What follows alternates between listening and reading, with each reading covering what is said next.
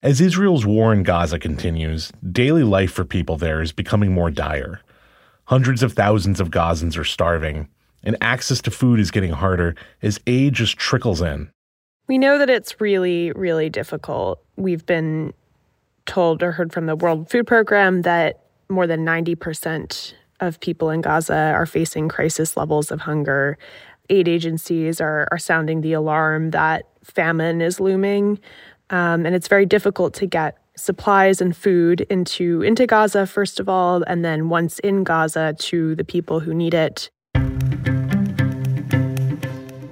The UN issued a new warning saying Gaza is now suffering from a humanitarian crisis unprecedented in modern times. One of the biggest problems, a lack of food and water leading to widespread famine. The WHO... According to the United Nations, 90% of Gazans are displaced. More than 1 in 4 are starving. International agencies accuse Israel of using food as a weapon of war. And so it's just become a really catastrophic situation. Claire Parker is the Cairo bureau chief for The Post and has been covering the Israel-Gaza war. She's reported how difficult it is to deliver aid, including food, to people in Gaza. And the World Health Organization has warned that the death toll from sickness and starvation in the coming months could surpass the number of people killed by bombs and bullets and tank shells so far in the war. And that figure already stands at more than 24,000, according to Palestinian Health Ministry in Gaza.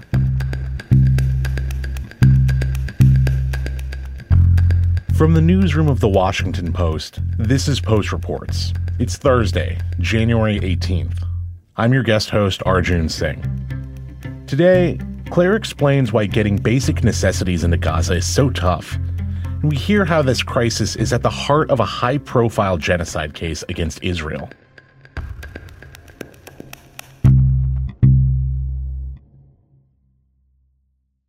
Claire, we're just over 100 days into the war between Israel and Hamas. As you had described, there's this deepening humanitarian crisis in Gaza.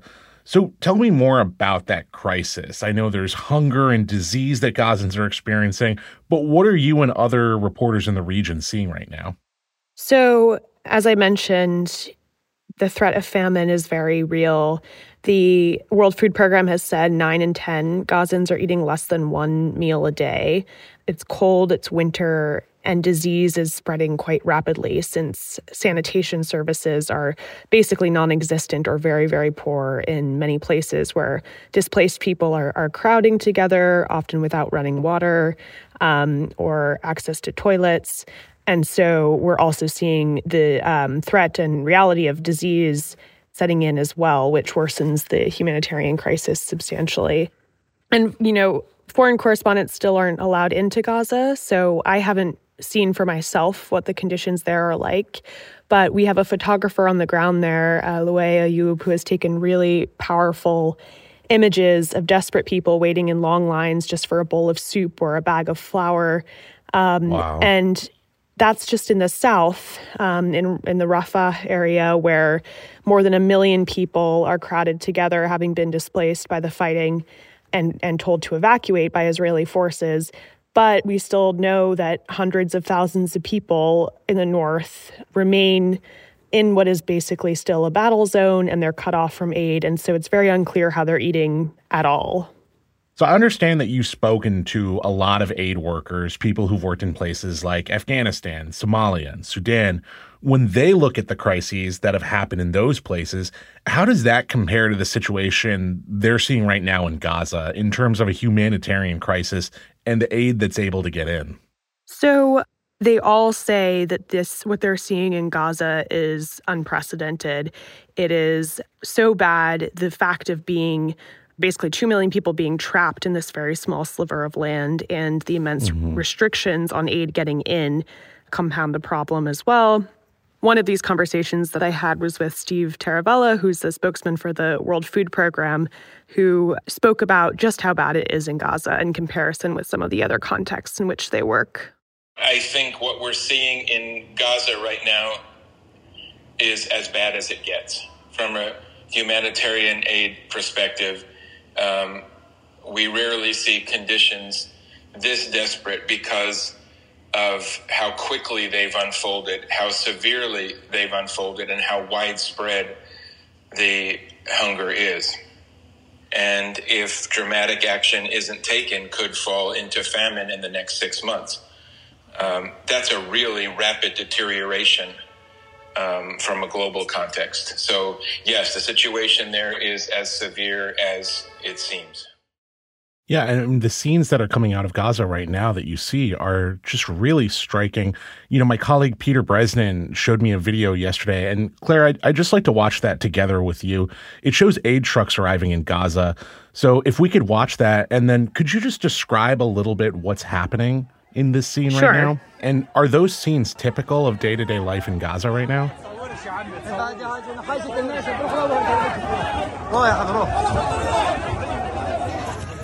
So in the video, you can see sort of crowds of people swarming an aid truck, climbing on top, trying to reach desperately needed aid. From what I understand from talking to many aid workers, this is quite common, and especially in harder to reach areas of the Gaza Strip where aid convoys are able to get through very infrequently. People are hungry, they're desperate. There's a sense of kind of public order breaking down. And so I've heard from UNRWA, which is the main UN agency charged with delivering the aid inside Gaza, that they have to travel now with police convoys, but it's difficult to sort of arrange that because there's a real threat of people kind of rushing to aid trucks because they're so desperate to get their hands on anything to feed their families. Yeah, and I know that in war, access to food has been historically difficult, but there's something that seems really acute about what is happening in this war right now. Claire, do we know precisely what it is about this war that's causing a humanitarian crisis? So there are a number of factors, but a huge factor is that Gaza is under siege. It's been under an Israeli blockade for years. And then since the war began, after the Hamas attacks of October 7th, Israel has cut off many crossing points and supply lines of things like electricity and water to Gaza. What's the rationale for cutting off supplies like water and electricity to Gaza right now? They say that they don't want to enable Hamas to be able to carry out further attacks, but critics charge that this is collective punishment of the civilian population. And they're also controlling the aid, all of the life-saving assistance that's going into Gaza. So most of that aid has been coming since October via the Rafah border crossing, which is between Egypt and Gaza. And yet Israel has to inspect everything that goes into the Gaza Strip, and they exercise a large degree of control over that process. And so aid agencies say that the inspection process is still lengthy, it's inefficient, items are rejected without explanation.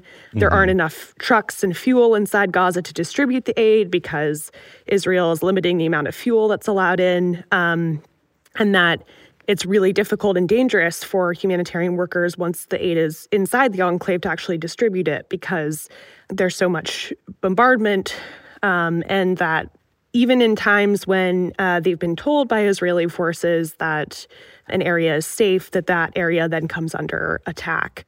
I think it might be helpful to understand how aid usually enters Gaza.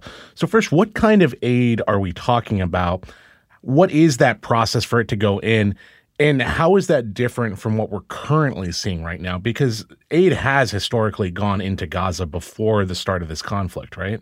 Yeah. So before the start of the conflict, about 500 trucks worth of goods entered Gaza each day. And some of that was humanitarian aid, but the bulk of it was commercial goods. And after the Hamas attacks on October 7th, Israel blocked the entry of commercial trucks to Gaza. And so most of the trucks getting through now are aid trucks, and it's about 100 to 200 between that on average per day. And then they primarily, as I mentioned, transited through the Rafah border crossing with Egypt. And the gates are operated by Egyptian and Palestinian officials, but there's a kind of convoluted inspection process that requires Egyptian truck drivers to take their cargo down basically what is a pretty rough desert road to a crossing point between Egypt and Israel. And that journey takes about 2 hours, truck drivers say. So these trucks need to first get inspected by the Egyptian government and then another inspection by the Israeli government? Okay. That's right. So there's 2 levels of screening. And then the Israeli inspection point is open only during the day, and it's closed on Friday afternoons and on Saturdays. Drivers describe waiting in a long line of trucks for their turn to have their loads inspected by Israeli agents who use dogs and scanning equipment. And then aid agencies, including UNICEF, have told me that items including, water pipes for desalination equipment, generators, oxygen tanks, tents that could serve as shelters but have metal poles have been rejected. Actually, a couple of senators, U.S. senators, Chris Van Hollen and Jeff Merkley, visited the inspection point in a warehouse full of rejected items and described that visit to me and a couple other reporters in Cairo. And one thing they mentioned was that scalpels, as part of a midwifery kit for delivering babies, had been rejected. And, this is a necessary item for delivering the babies that continue to be born each day in Gaza. Complicating things further, when one item on a truck is rejected, the whole truckload is rejected and the process has to be repeated, and that can take weeks. So, truck drivers are regularly kind of spending days sleeping in their trucks, going through this long process. I understand that a component of this is security and, the fear of not letting in potentially dangerous items coming in.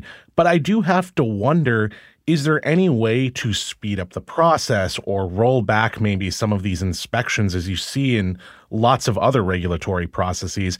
Has that been floated? And what is the response to people who do say, can we speed up this process? Yeah, so UN agencies are calling for more crossing points to be opened, which would speed up the process, a kind of less complicated inspection process. And then some of these items that I mentioned that are regularly rejected on grounds that, Israeli officials say, okay, they are dual use. They could be used by Hamas to propel their rockets or to somehow, help their operations. And that some of these items be sort of recognized as the humanitarian aid that they are. So those are some of the recommendations that have been discussed. Yeah, and besides the stricter controls by Israeli officials, is there anything else that is slowing the aid flow, or is it really coming down to this tight control of that?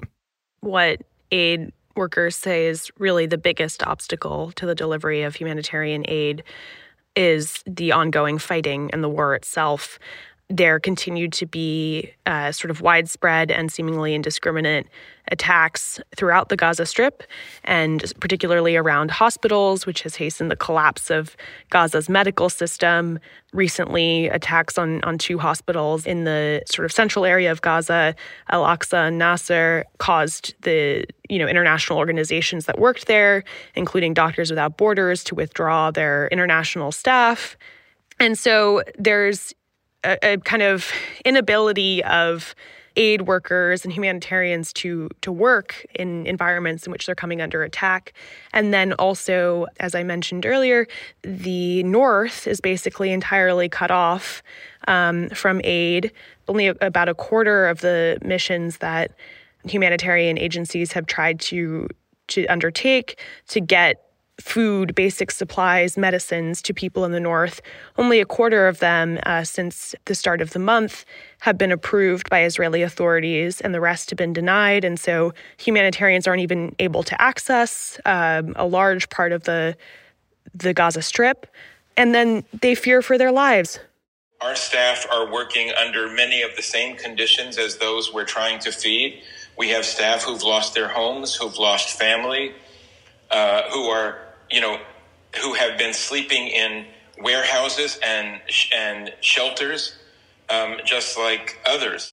Palestinian aid workers are also displaced and trying to protect their families.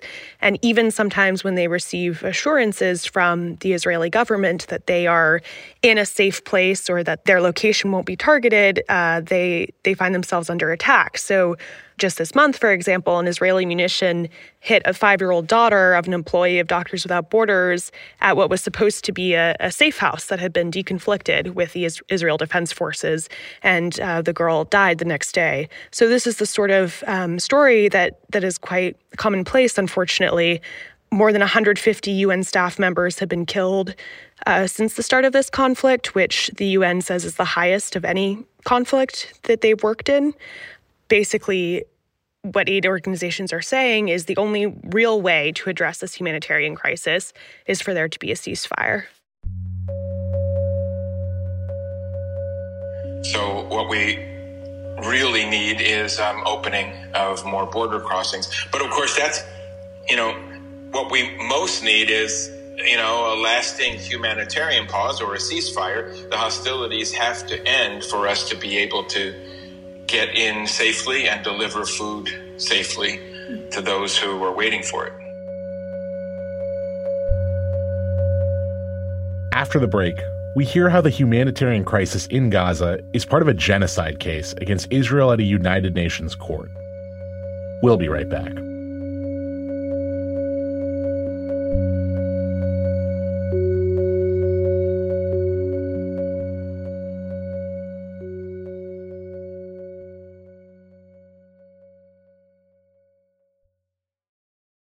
Hey, this is Christina Quinn.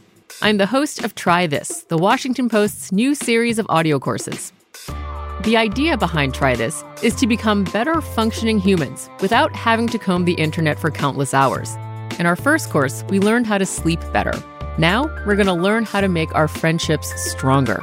I'll offer expert tips that are doable, and I'll keep it short. So let's do this. Class is in session. Find Try This from the Washington Post wherever you listen.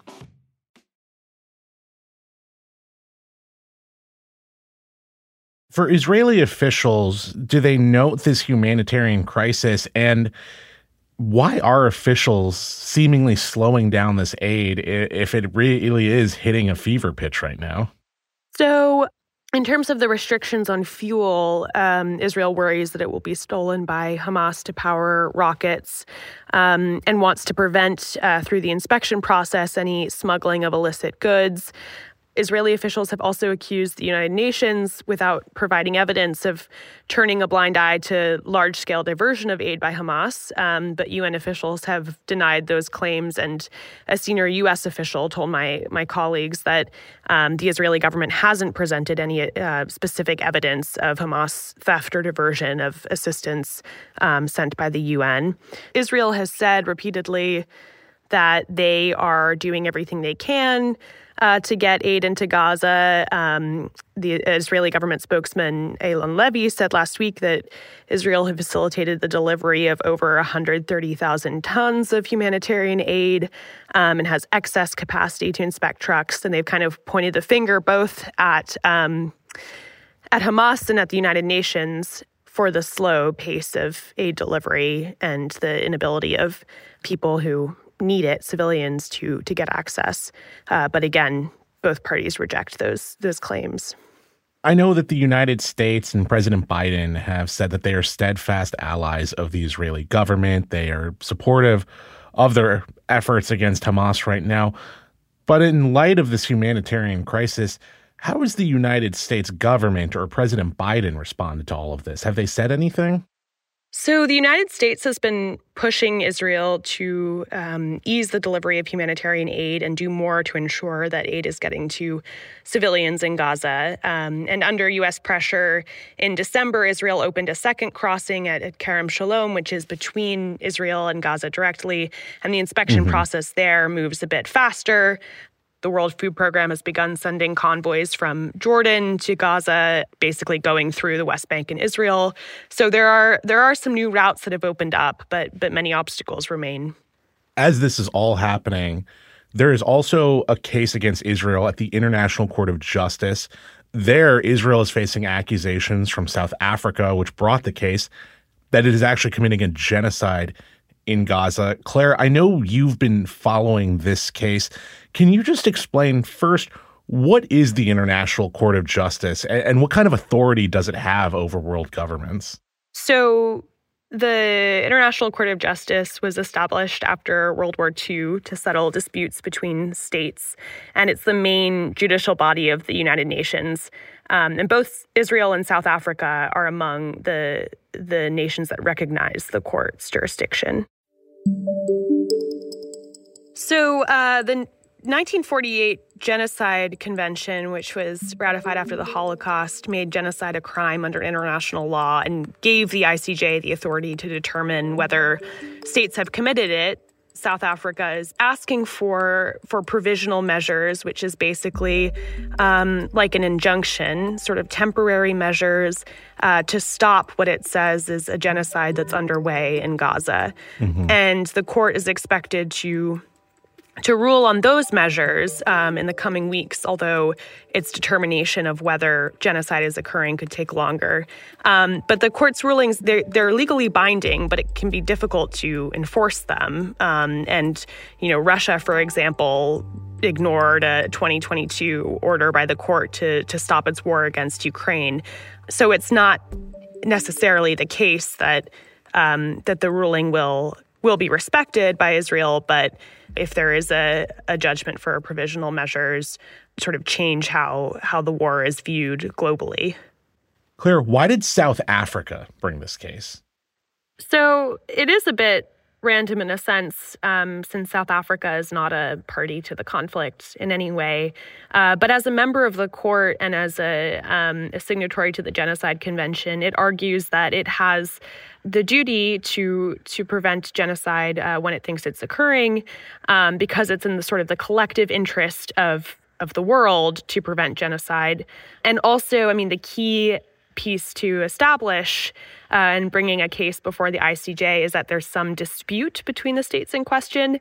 And so South Africa argues that it sent all these diplomatic notes warning Israel that it thinks it's committing genocide, and Israel has rejected that. And so that's really at the heart of this. And I think, it's kind of representing what is a pretty prevalent feeling among the global South, which is, horror at what is unfolding in Gaza. And so that's essentially why they've brought the case to the court. I see. And can you walk me through the case a little bit more? Is part of it this slowdown of aid into Gaza that we've been talking about? So, yes, basically, South Africa argues that a kind of combination of events, including Israel's, widespread killing of Palestinian civilians in Gaza and its hampering of aid, as we've been discussing, together constitute an effort to destroy Palestinians as a group in Gaza. And that's part of sort of the rubric for what's necessary to kind of meet the bar of genocide, is destroying an intention to destroy a group. And Israel has denied that. It's called these claims false and baseless. The United States Secretary Antony Blinken has also called the case meritless. The charge of genocide is meritless. It's particularly galling, given that those who are attacking Israel, Hamas, Hezbollah, the Houthis, as well as their supporter Iran, continue to openly call for the annihilation of Israel and the mass murder of Jews. But as a key part of the accusation is that Israel is deliberately obstructing the flow of food and basic supplies into Gaza in an effort to destroy the Palestinian population there. Claire, I want to ask you what it's been like covering this crisis. I know that it's difficult for reporters to get into Gaza, but what's your experience been? So it's really difficult. First, because foreign journalists are not allowed into Gaza except with the Israel Defense Forces. And in those cases, it's impossible to talk to Palestinian civilians. And there are restrictions around what journalists can do and see. And so we don't have the full access. There are amazing, courageous Palestinian journalists doing incredible work to document what's unfolding under extraordinarily difficult circumstances. And so we learn a lot from them. And we're trying our best as foreign correspondents to report from afar by calling people inside Gaza. But communications blackouts have made the reporting process really difficult. And also the process, I should mention, of delivering humanitarian aid. So right now, for example, it's the 7th day of a widespread communications blackout in Gaza because so much of the telecommunications network has been damaged by Israeli strikes.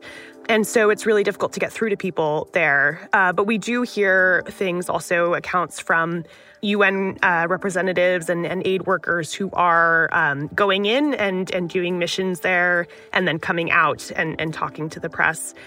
So we do gain some insights from them as to the situation on the ground.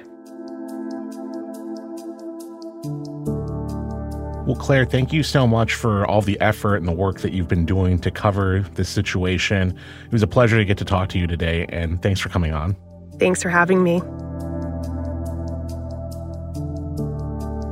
Claire Parker is the Cairo bureau chief for The Post and has been covering the Israel-Gaza war. That's it for Post Reports. Thanks for listening.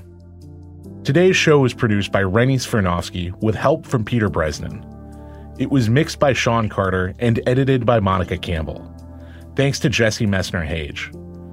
If you want to show your support for the show, please subscribe to The Washington Post. It's a great way to help us continue international reporting like what you heard today. Plus, you also get access to Washington Post podcasts ad-free in Apple Podcasts. I'm Arjun Singh, your guest host. We'll be back tomorrow with more stories from The Washington Post.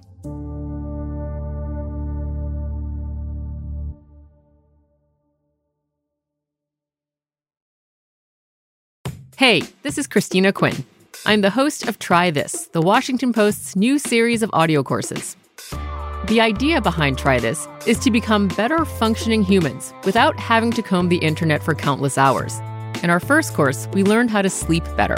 Now, we're going to learn how to make our friendships stronger. I'll offer expert tips that are doable, and I'll keep it short. So let's do this. Class is in session. Find Try This from The Washington Post wherever you listen.